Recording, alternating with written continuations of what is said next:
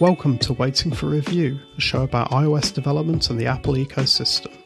From Wellington, New Zealand, I'm Dave Wood, and joining me from Devon, England, is Dave Knott.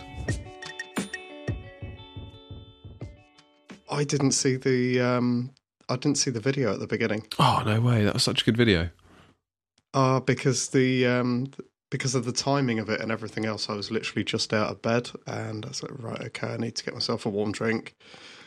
So it was all going on in the other room, and I could sort of hear bits and bobs, and I was like, right, okay, well, I can catch up with this bit later on. You know, this will be like available to watch online. Yeah, it kind of explains what that Creative Pro team have been up to. I think that they've hired for like the Mac Pro thing. So I think that pretty much like justifies. If you see the video, you'd be like, wow, okay, this is like they either spent a lot of money or they've got some really clever people working for them. And given that we know about that creative team, that's probably what's going on, I would imagine. Yeah. Yeah, okay, that's interesting. Yeah. I suppose kind of before the actual watch and the phone, though, the thing that struck me was when, because I kind of went into this hoping maybe we might see some Macs, and then obviously when Tim came on and said something like, we're going to show you two of our most personal products. To me, that's just like, you know, oh, damn it, we're not going to get any no Macs, no iPads, because that was kind of, but it's going to be the phone and the watch, right? Absolutely, and I think it was very much a sort of like, well, do not be expecting anything else. Yeah, I mean, I was kind of disappointed when he said it, but in a way, it's better that he did right at the start, so I didn't spend the entire 2 hours kind of just sat there hoping that, you know, a Mac was going to pop up on the screen. So I think it's probably quite clear they're going to do an October event, I would have thought, where the Mac and presumably the iPad are going to get more time. And that's probably right, I think, because I think the tone of yesterday's event, it would have felt odd to just suddenly jump into the Mac. It kind of feels like that event's addressing a different audience than the typical Mac buyer. This is more kind of like general population. Yeah, I'd agree with that. I think there's part of me watches the events these days, and I'm sort of sitting there like kind of hoping for, you know, somebody to say one more thing, and there to be this thing that just hasn't been leaked and completely blows you away in one way or another. And I don't really know why I kind of hope for that in some ways. I think it's just this sort of this nostalgia for those sort of moments, you know? Yeah, I felt a lot of that, I think. I don't know, I watched kind of the day before the keynote, I watched an old Steve Jobs keynote on YouTube. And YouTube being YouTube, because I watched one thing like that, it's now recommending every single Steve Jobs keynote under the sun in like my recommended feed. So I've been watching a couple of them, and I mean, he was so good. Like there's no way around it. And kind of watching it yesterday, it felt a little bit like Tim and Jeff were kind of a bit off their game a little bit. I don't know. It to did me, at times. Tim seemed a bit overly shouty, especially in the lead up to introing the iPhone. It kind of felt to me like he'd had some kind of coach tell him that, you know, at this point you need to sound really energetic and enthusiastic. But to me, it just didn't come off somehow. And I kind of felt like Phil was gradually changing into William Shatner in places. I don't know who that is. Oh, dude. Add it to the list of things I don't know that I probably should know.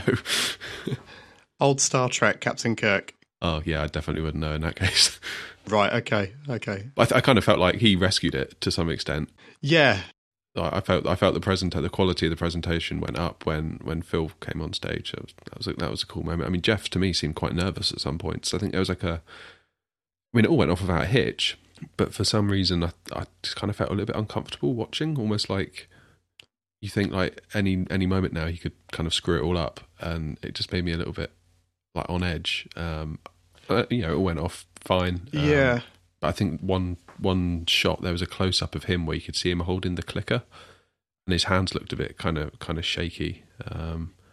I don't know, just seemed... it's a lot of pressure. I mean, it's easy for me to sit here and criticise behind the safety of a mic where no one can see me. You know, I can say, if I had to do what they had to do, I'd probably crumble like a pink wafer. I wouldn't last long up on that stage, I can tell you that much. But I think this is all to say that, yeah, I do miss like the good old days of, you know, Steve getting up there and sort of wowing us. Yeah, he's definitely missed. Yeah, I think... I think with the that kind of hope for somebody to sort of say, "Oh, and one more thing," it kind of feels like that's quite special, right? You know, that's one of Steve's lines that harkens back to sort of those times, and I kind of feel like they're saving it.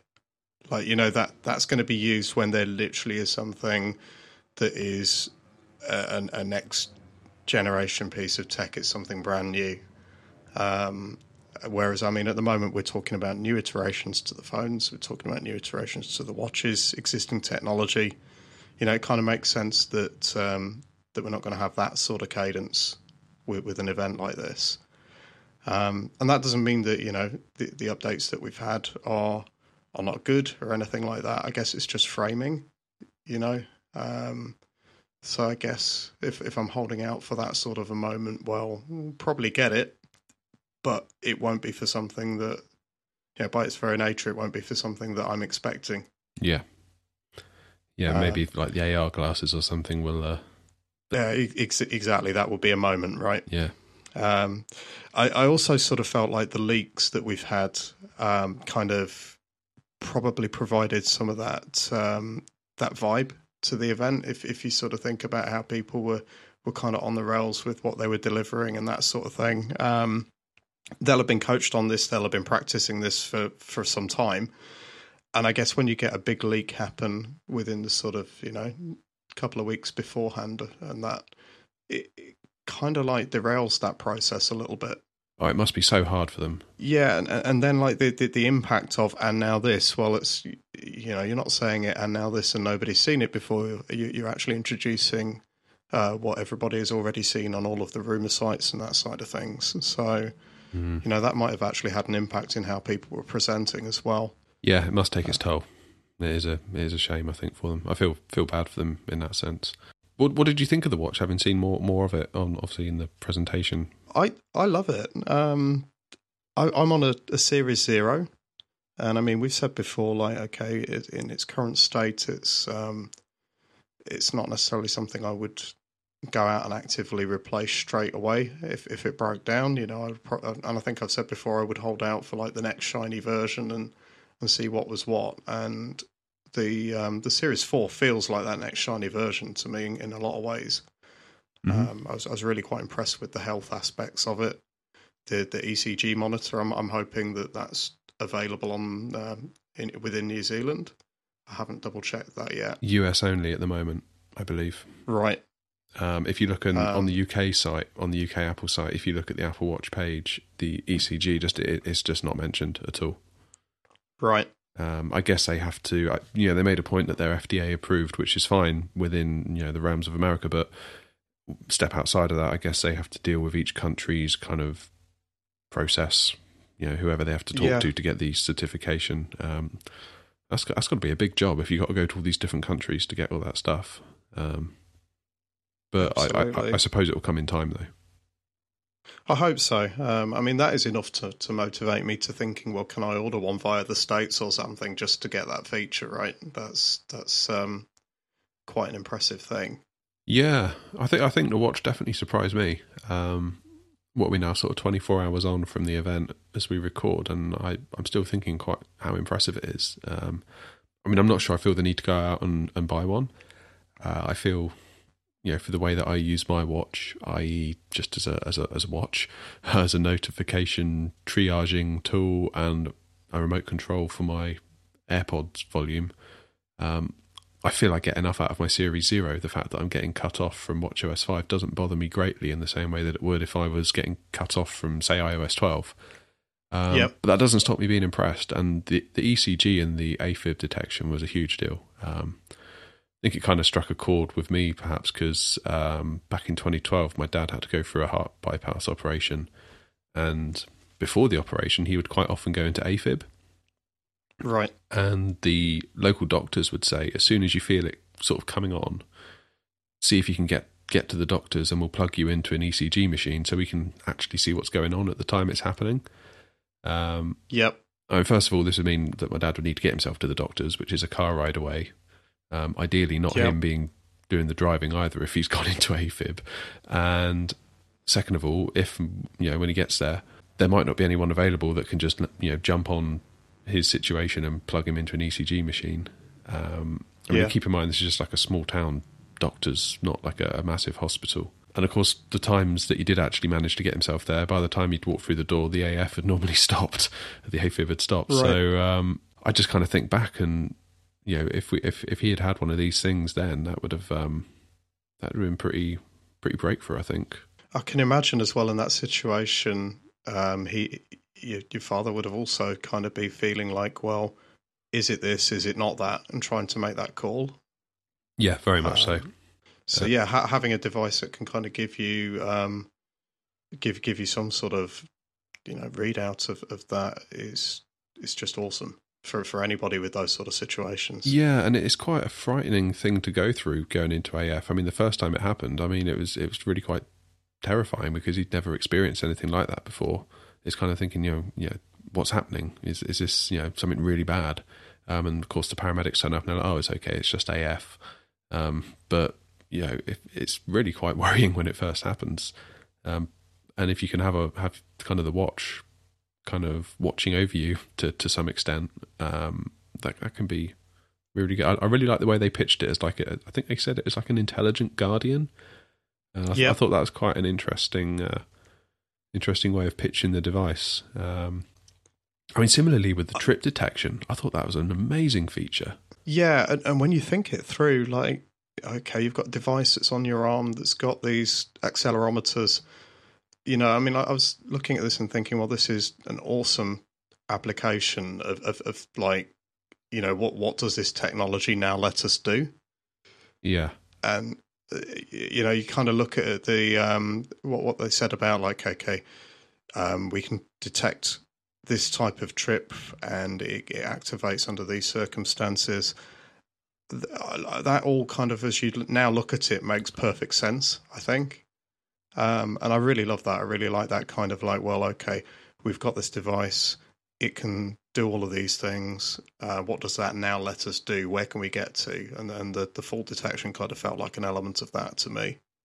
And it kind of, in a weird way, opens up quite a big new market for them. Kind of imagine if you've got, if there's like concerned relatives buying Apple Watches for family members who perhaps aren't too steady on their feet. Yeah. I mean, Heather's nan had a nasty fall at 91 years old, and I think an Apple Watch that, Series 4 could have genuinely helped. I mean, it would have helped in the moment when she had the fall, but it also helps offering peace of mind to relatives, especially relatives who are, maybe far away. I mean, you combine it with cellular, and it becomes a case of, well, if you're going out, please just make sure you put your watch on. Yeah, absolutely. No, it's great, and it can help people. And kind of from Apple's point of view, it's kind of like a massive, almost like untapped market in a way that they could potentially open up to. It sounds quite cold and calculating to think of it in those terms, but I can certainly say that any sort of family members that I can think of, if it ever became a thing that they were prone to falls and it was a worry for them, it was a worry for me and my family, I think it's kind of like an obvious decision. Get an Apple Watch, problem solved. And then, well, not entirely problem solved, but it takes a lot of the problem away and means that help can get there quickly.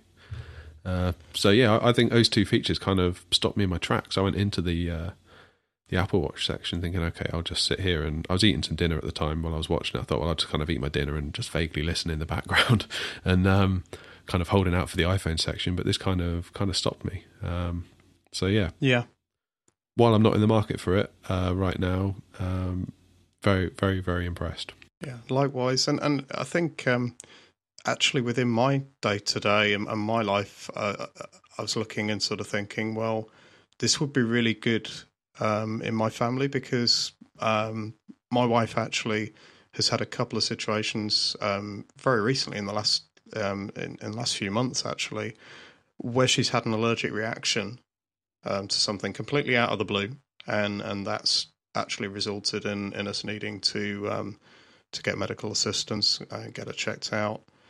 And I was looking at the new watch with that sort of lens of like, well, okay, I should get her one of these because actually her ability to then emergency contact me and that sort of thing, and even down to like the default detection as well, could actually be quite relevant for us.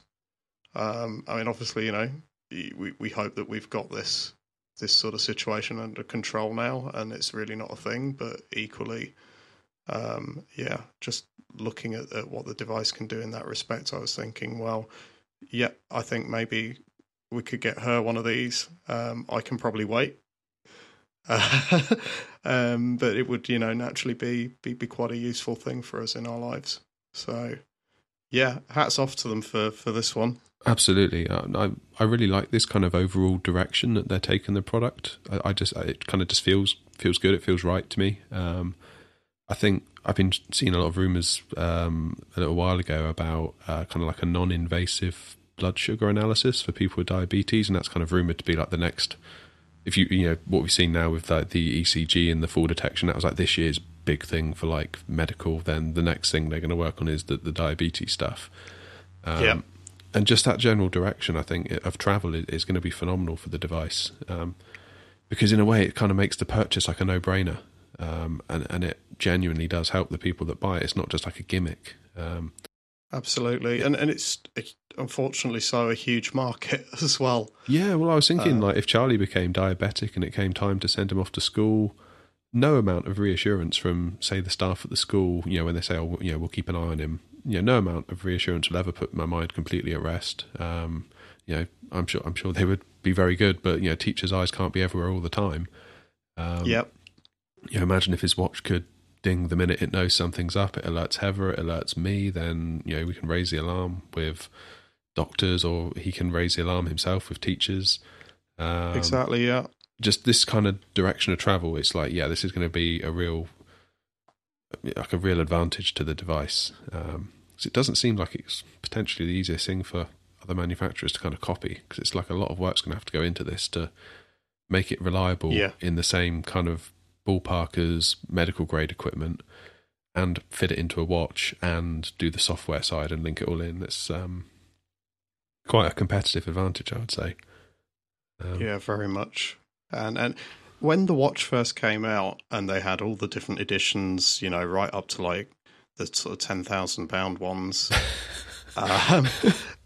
it felt like they were trying too much, really, and that the watch really didn't have its niche, on day one. And it's quite interesting. And I guess the stats that they received from all those sales in that first year have kind of helped them sort of lean into where its niche is. But it's interesting that health has become the sort of big thing. I know, like, obviously people were wearing it in terms of like step tracking and, running and that side of stuff sort of quite early on. And it sort of feels like, they've really kind of found its niche now with the watch, and they're leaning into it. And it's just great to see. No, that is right. It's really good to see. One thing I liked actually was just that I picked up on was the just kind of general design language in terms of the watch UI. Specifically some of the icons within like complications and things. It just seems a little bit thicker, a little bit bolder, with some subtle shadows. And I love this look. It's kind of, for me, it's kind of like the happy middle ground between sort of that super flat design that we kind of where we were with iOS 7. And the skeuomorphism that kind of came before it in like iOS 6 and previous versions. I mean, I'm just looking at the Apple Watch webpage earlier. They kind of showed some close-ups of complications and things, and I really like the look. Kind of hope that we see that permeate into iOS next year. I suspect we will. I hope we will. But yeah, more of that, please, is basically what I'm trying to say. Yeah, I'd appreciate that as well. I quite like the sort of, like you say, the playfulness that they're doing with the UI on the watch. It's certainly something that the phone has kind of lost over time. I think, like you say, with the sort of quite flatness that we've had since iOS 7, it can be quite cold at times. Yeah, absolutely can. Yeah, so bring some of the whimsy back into the UI, please. Certainly be happy with that. Talking about the phones, we should get into that. Yeah, let's do it. Yeah, I mean, like, obviously the leaks were totally accurate. They were pretty good, weren't they? Yeah, I mean, like the only thing to be debated seemed to be the name, and I think even that was pretty much settled in the rumor mill a day or two ahead of time. Yeah. I don't know. So, I kind of got a little bit bored with the XS section of the presentation, if I'm being perfectly honest. When they were kind of going over features, I was like, but my 10 already has that in quite a lot of cases. That's not to say there weren't cool improvements. Standout things for me, I guess, the more advanced Face ID, which apparently is quicker. I can't say that I really find Face ID to be slow. Initially, I found the biggest annoyance to be if it would fail, and you had the mode turned on where it won't show you the contents of your notifications until it's unlocked. And if Face ID would fail, then it's kind of like, what do I do now? And you just often the easiest thing to do is just to click the sleep wake button and wake it up again and try again, and it's kind of like you're marooned in this land of being locked out. And that's obviously improved with iOS 12. It's gotten a lot better at retrying, and which is kind of made that better. But I certainly wouldn't say no to it being a little bit quicker. It's, I guess, probably one of those features where once you've had the quicker version, it's going to be very hard to go back to the older one. I don't know, like, are you in the market for one of these? Or? Yeah, so, obviously they're a lot of money, and that side of stuff needs to be figured out. But I kind of held off last year, so I'm running a 7 at the moment. And I still really like it. It's still quite a capable phone. So this is actually it's the point in my upgrade cycle where I could sort of think, well, okay, can I get another year out of this? Which I totally could. But equally in our household, it kind of makes sense for me to then pass that phone down and to upgrade and have the new shiny. And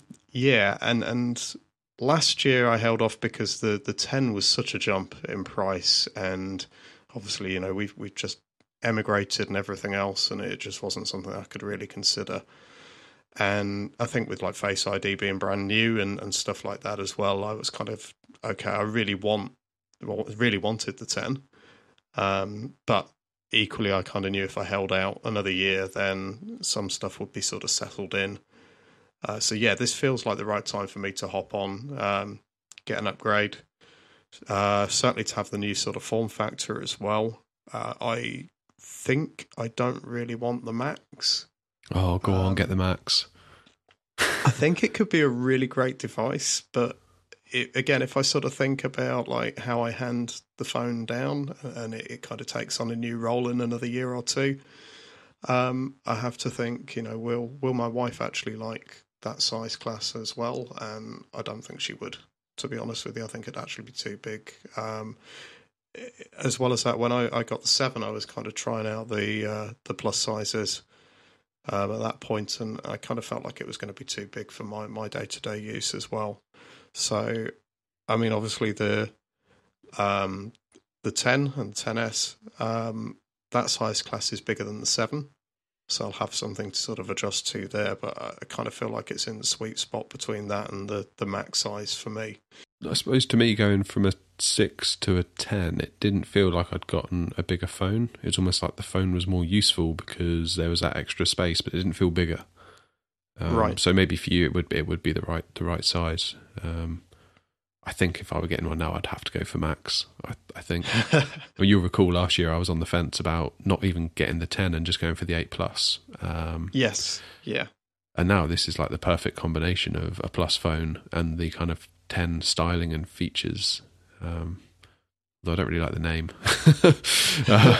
But it does make sense, I think. I can see people complaining about the fact that, the population at large kind of understands the Plus naming scheme, so why drop it? But then the Plus always had a little something extra beyond just the screen size, usually something related to cameras. But as far as I can tell, the Max is feature for feature the same as the 10S. Pretty much, yeah. You get a little bit of extra battery life, and that's it. Besides the screen, of course. Yeah. I don't know about you. I was pleasantly surprised by the price. I know it sounds like a crazy thing to say. They're still very expensive. Oh, yeah, they're very expensive. I mean, I was expecting to see like $11.99 or $12.49 or something pop up, and when they said just $10.99, I was like, okay. They want an extra $100 for the bigger phone. No, that surprised me. I was expecting the jump between the two to be bigger than that. But yeah, I mean, I guess like, you know, your entry level is still over $1,000 for either one. Yeah. And if you want the bigger storage, well, you're going to be paying even more. What storage would you go for, out of interest? Probably stay on a 256 storage. This is kind of my sweet spot, I think, at the moment. Okay. Yeah. The 512 would be very tempting. The 64 is definitely too small for me these days. Is it? Yeah. I've got like tons of room on my 64. I've got a 64 gig iPhone 10, and I don't seem to fill it up. But no, I suppose with the pricing thing with the Max, I'm surprised they didn't go higher, because if you think about it, if you're willing to spend $1,000 on a phone anyway, you're probably not that price sensitive. So I would have thought they maybe would have tried to push their luck a little bit with the Max, because if you're willing to spend $1,000, probably we can get 1,200 out of you, maybe a little bit more. But I suppose with the storage tiers as well, they're going to make good money on that too. So maybe they're not being as generous as maybe I'm painting them to be, but yeah. Well, if you think about this upgrade cycle, those people can shoot straight for the 512 Max. Yeah. And then they can also get themselves, you know, the cellular Series 4 and have a new watch at the same time. So it's actually an interesting aspect to this for me is I've noticed a lot of people who bought 10s last year sort of saying, okay, you know, the new phones look nice, but it's not enough of a jump for me. I'll wait until next year or whatever to upgrade. But then they're going, in the same breath, I've seen people kind of saying, but I'm totally getting a watch. It's kind of interesting. You've got this sort of like mid-cycle bump that's going on with the watch that gives people something else they could look to upgrade. I guess I've also kind of seen like the AirPods falling into that sort of category as well. When they over the last year or so, I've seen people kind of going, I'm waiting on my phone, gonna totally just get these. Yeah, that makes sense. So I think Apple's product offering these days kind of gives people those sort of choices, and I think there's probably some interesting kind of psychology around some of that sort of stuff. You know, when you've got people locked into 2-year upgrade cycles potentially with their phone provider, or even on the upgrade program. I mean, okay, on the upgrade program, you know, you can get an upgrade and just keep paying. But equally, if you wanted the phone to be yours, you would complete it 2 years out. So all these other things, the wearables and accessories that Apple are doing these days, they're giving people other things to buy. They're giving people, you know, smaller purchases relative to the phones that could be considered as things like Christmas presents and that side of things as well. Yeah, so, I guess if it's not a phone year, it could be your watch year, or it could be your something else year, like an iPad year. There's many a product that could become your year for that product, isn't there now? Yeah, absolutely. And, you know, way back when, if I think sort of like almost to pre-iPhone days, as I was running a MacBook Pro, that side of stuff for me was an external keyboard and a new mouse and those sort of things, right? You know, I was making those kind of accessory purchases around the tech that I was using.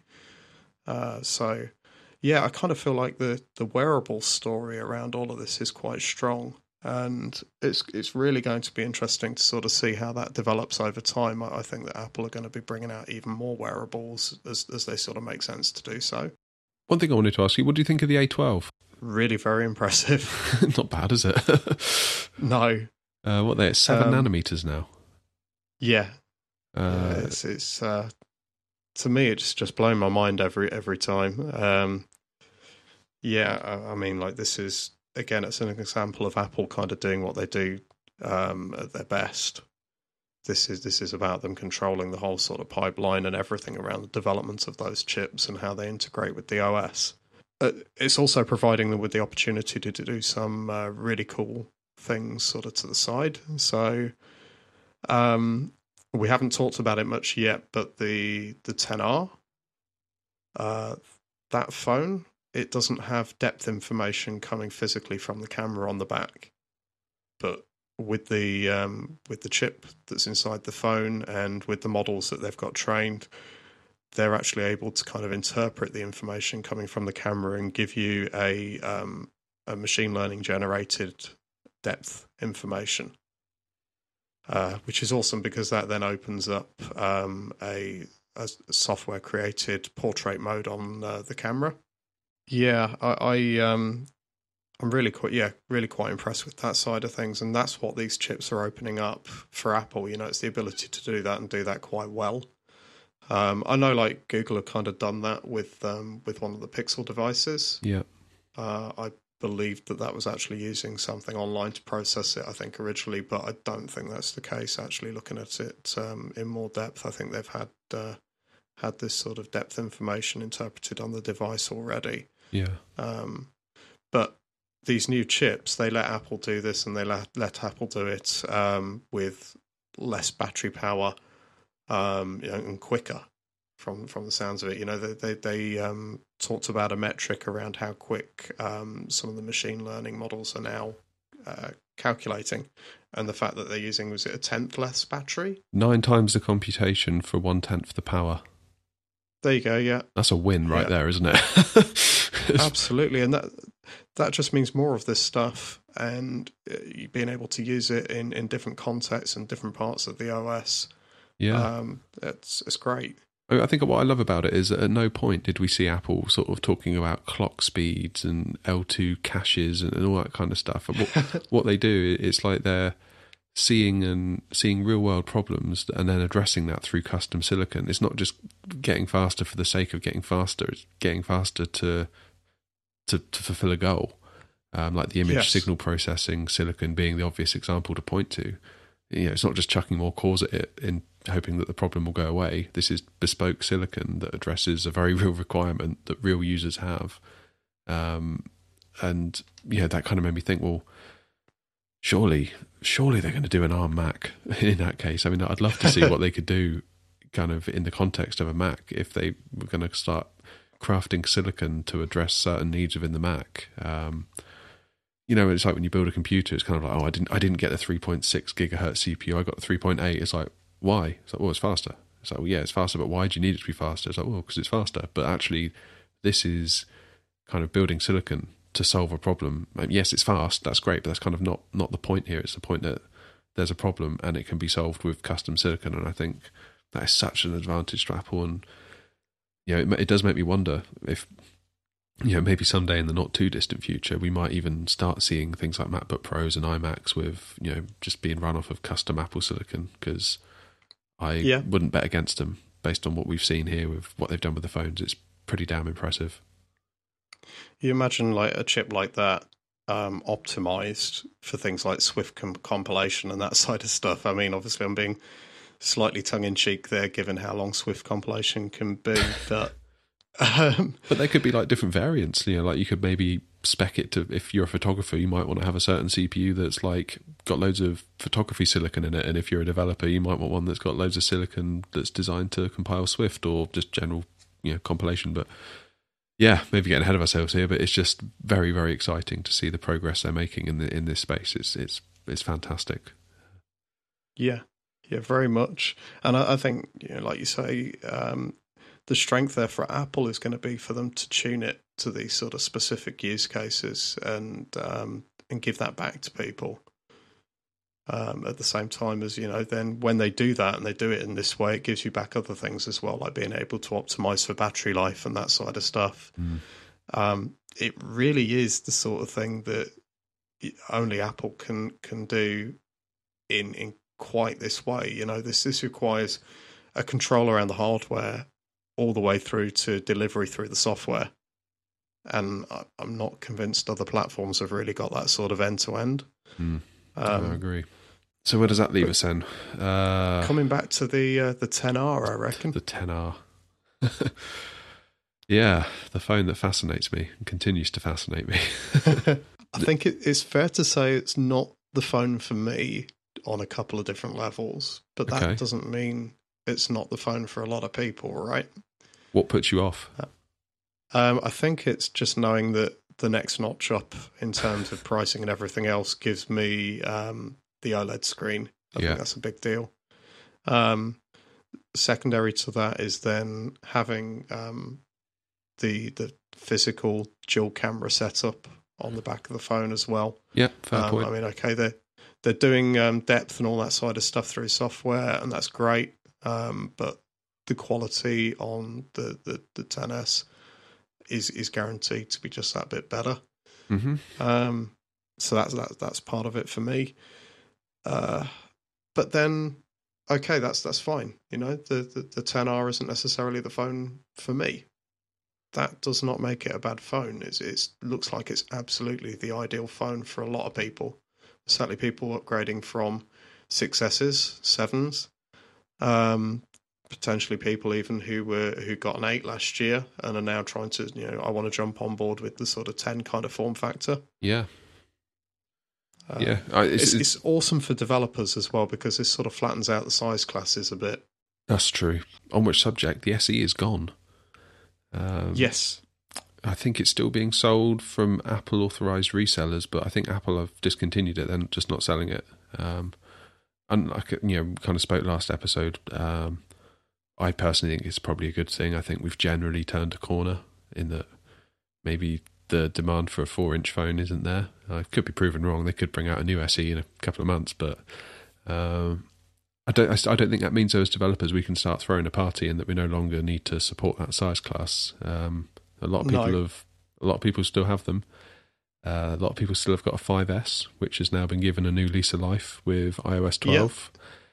And I think I saw someone, it may have been Greg Morris on Twitter today, retweeted something about, if you've got like an 8-sized phone, if you zoom that display, you're basically kind of at the same logical resolution as an SE. Yes. So, we can't, go pop in the champagne and, we only have to design for these big phones now. It's all going to be easy. I think we still need to be very mindful of its existence. Absolutely. I mean, what I find is that the 5S, the SE size class, as a developer, can kind of make my life a little bit more difficult in terms of implementing designs that have been optimized for, to be honest, optimized for the 10 in a lot of cases now. But really, there's this other side of it, which is, well, if you can't make it kind of work on that size class, on the smaller size class, then you are also cutting out people who have got, dynamic text and that sort of stuff turned on. Because in those situations, like you say, the slightly bigger phone becomes effectively like the smaller phone. Mm-hmm. And all the same considerations exist. You've got to think about, well, okay, this text could actually go below the screen. We've got vertical flow going on. When I raise the keyboard, that sort of stuff, everything's got to account for that.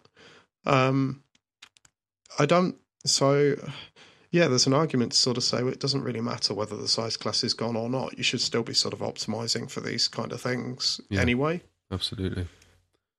But I won't miss it because you do end up with these kind of situations of like, well, when I want to make this lovely design work on this size class, it just doesn't. And those trade-offs, I think, are fine for things like dynamic text and that sort of stuff, right? You've got everything turned up. You don't expect it to look pixel perfect. You just kind of want it to work, I think, is kind of the situation for a lot of people. I won't miss it in that respect. No. What it does mean is the iPhone 6, 6S, 7, 8 size class, that is now kind of the bottom of the rung. Yeah, I mean, this 10R it's going to be pretty big, actually, when you think about it. It's going to be bigger than the 10 that you're going to be looking at, or the 10S rather, and my 10. Yes. I think a lot of people are like that. I kind of think, sort of looking at kind of the people in my life that would potentially buy this, I can see a lot of people buying it. And it's kind of good, really, because it's allowing the technology from the 10 and the 10S to kind of filter down and be accessible to to a wider audience. Yeah, this would be the phone I recommend to friends and family, I think, who are kind of more on the price sensitive side, that kind of, don't like the thought of a £1,000 phone. And it's good because even if you find, the 10R to be too expensive, you've got the 8 and 8 Plus that sit beneath it that have now been dropped in price, and they are very capable phones. And even if that's too much, you've still got the 7 and the 7 Plus, which again, as you've said, yours is still a very capable phone. Yep. So it's really nice. I think Apple are kind of almost got something to offer everyone within reason, that's kind of in the market for a smartphone. But no, I think this 10R is going to be great. I'm excited about it. For a start, it just fascinates me because it's cheaper than last year's 8 Plus for a start. It seems like you're getting way more phone for the money in terms of all like the new Face ID tech and the nice edge-to-edge screen. I kind of wondered if it would kind of come with like an A11 or something, but no, it gets the same A12 as the others. It's no doubt going to have great build quality. It's one of those things, isn't it, where it's probably cheaper for them to build, but it doesn't necessarily mean it's a cheap product or a cheap feeling product. I mean, this is still high-end stuff. This is the kind of stuff that we used to think was the high-end when we were dealing with like the iPhone 6 and 7 and 8 from last year. It's almost like the 10 and 10S have kind of gone into new higher-end territory, but really the tier that the 10R and the 8 and the 8 Plus kind of occupy is still very, very nice stuff. There's no getting around that. That's also, I think, like there's that playfulness coming in a little bit in terms of the colours. Yeah. Whilst, like you say, the build quality is still going to be quite good. And that's quite cool to see. I liked the colours that they had with the 5C way back when. But there was just something about, at the time, making a decision to have the plastic back. And obviously you lost the processor. It just kind of didn't ring true for me. It was something I could, I got the 5S at the time. I believe. I think that was the choice. Yeah, well, the 5C would have been, I think it was an iPhone 5 in a plastic box, basically, wasn't it? Yeah, and I think it was when the 5S came out that the 5C came out. I'd have to look it up to remember now. But no, I ruled it outright at the time because of those factors. Whereas I don't think the 10R feels like that same sort of trade-off, like you say, because it's got the same chip and that side of things. It's going to be very interesting to kind of see if they do any bumps to this in the course of the year in terms of different colours. It's shipping on day one with the red colour, which obviously, that's quite often a sort of mid-cycle kind of bump. You get the first wave of the phones and then 6 months out you get the red version. So that's interesting. It's there on day one. I could see them actually playing because there's a few colours they've not got. I was looking. They don't have a green, do they? No. That's one of the first things I look for because I quite like the green on the 5C. Yes, way back when. Yeah. But no, I think they're going to sell an awful lot of these phones. But like you say, a bump mid-cycle with a load of new colours could, help stimulate sales if it kind of gets to that point in the year when sales are starting to flatten off a little bit. It seems like an obvious decision, I would have thought. Yeah, I think so. So yeah, I don't know. I think the 10R, I was expecting to hate it and kind of be a bit like, what are they doing? Yeah, me too. But I felt like that about the 9.7 inch base iPad. The one that they brought out earlier in the year that supports the pencil. I was worried that was kind of going to be a bit of a could never see myself having one of those in the house kind of thing. Yeah. And that absolutely looks like the right machine for me to pick up at some point for my kids. So no, I think it's great that they've done the 10R. Actually, it sort of occupies quite an interesting spot. As devs, it gives us access to a wider market of people on the bigger size of the phone. Gives us a wider market of people using the sensor array in the front of the phone as well. That's interesting. Doing anything interesting with with the face recognition and that side of stuff, that now means that, you know, even more people are going to be able to have apps that leverage that. Yeah, just a good move all around.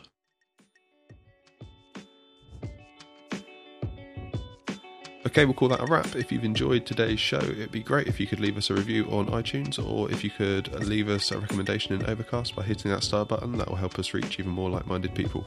Also, we have our Slack channel. We'd love to invite you to join. Our hope is it can be a really great place for fellow developers to come and hang out. If you'd like to join, just leave us a message on Twitter at WFR Podcast and we'll get you signed up.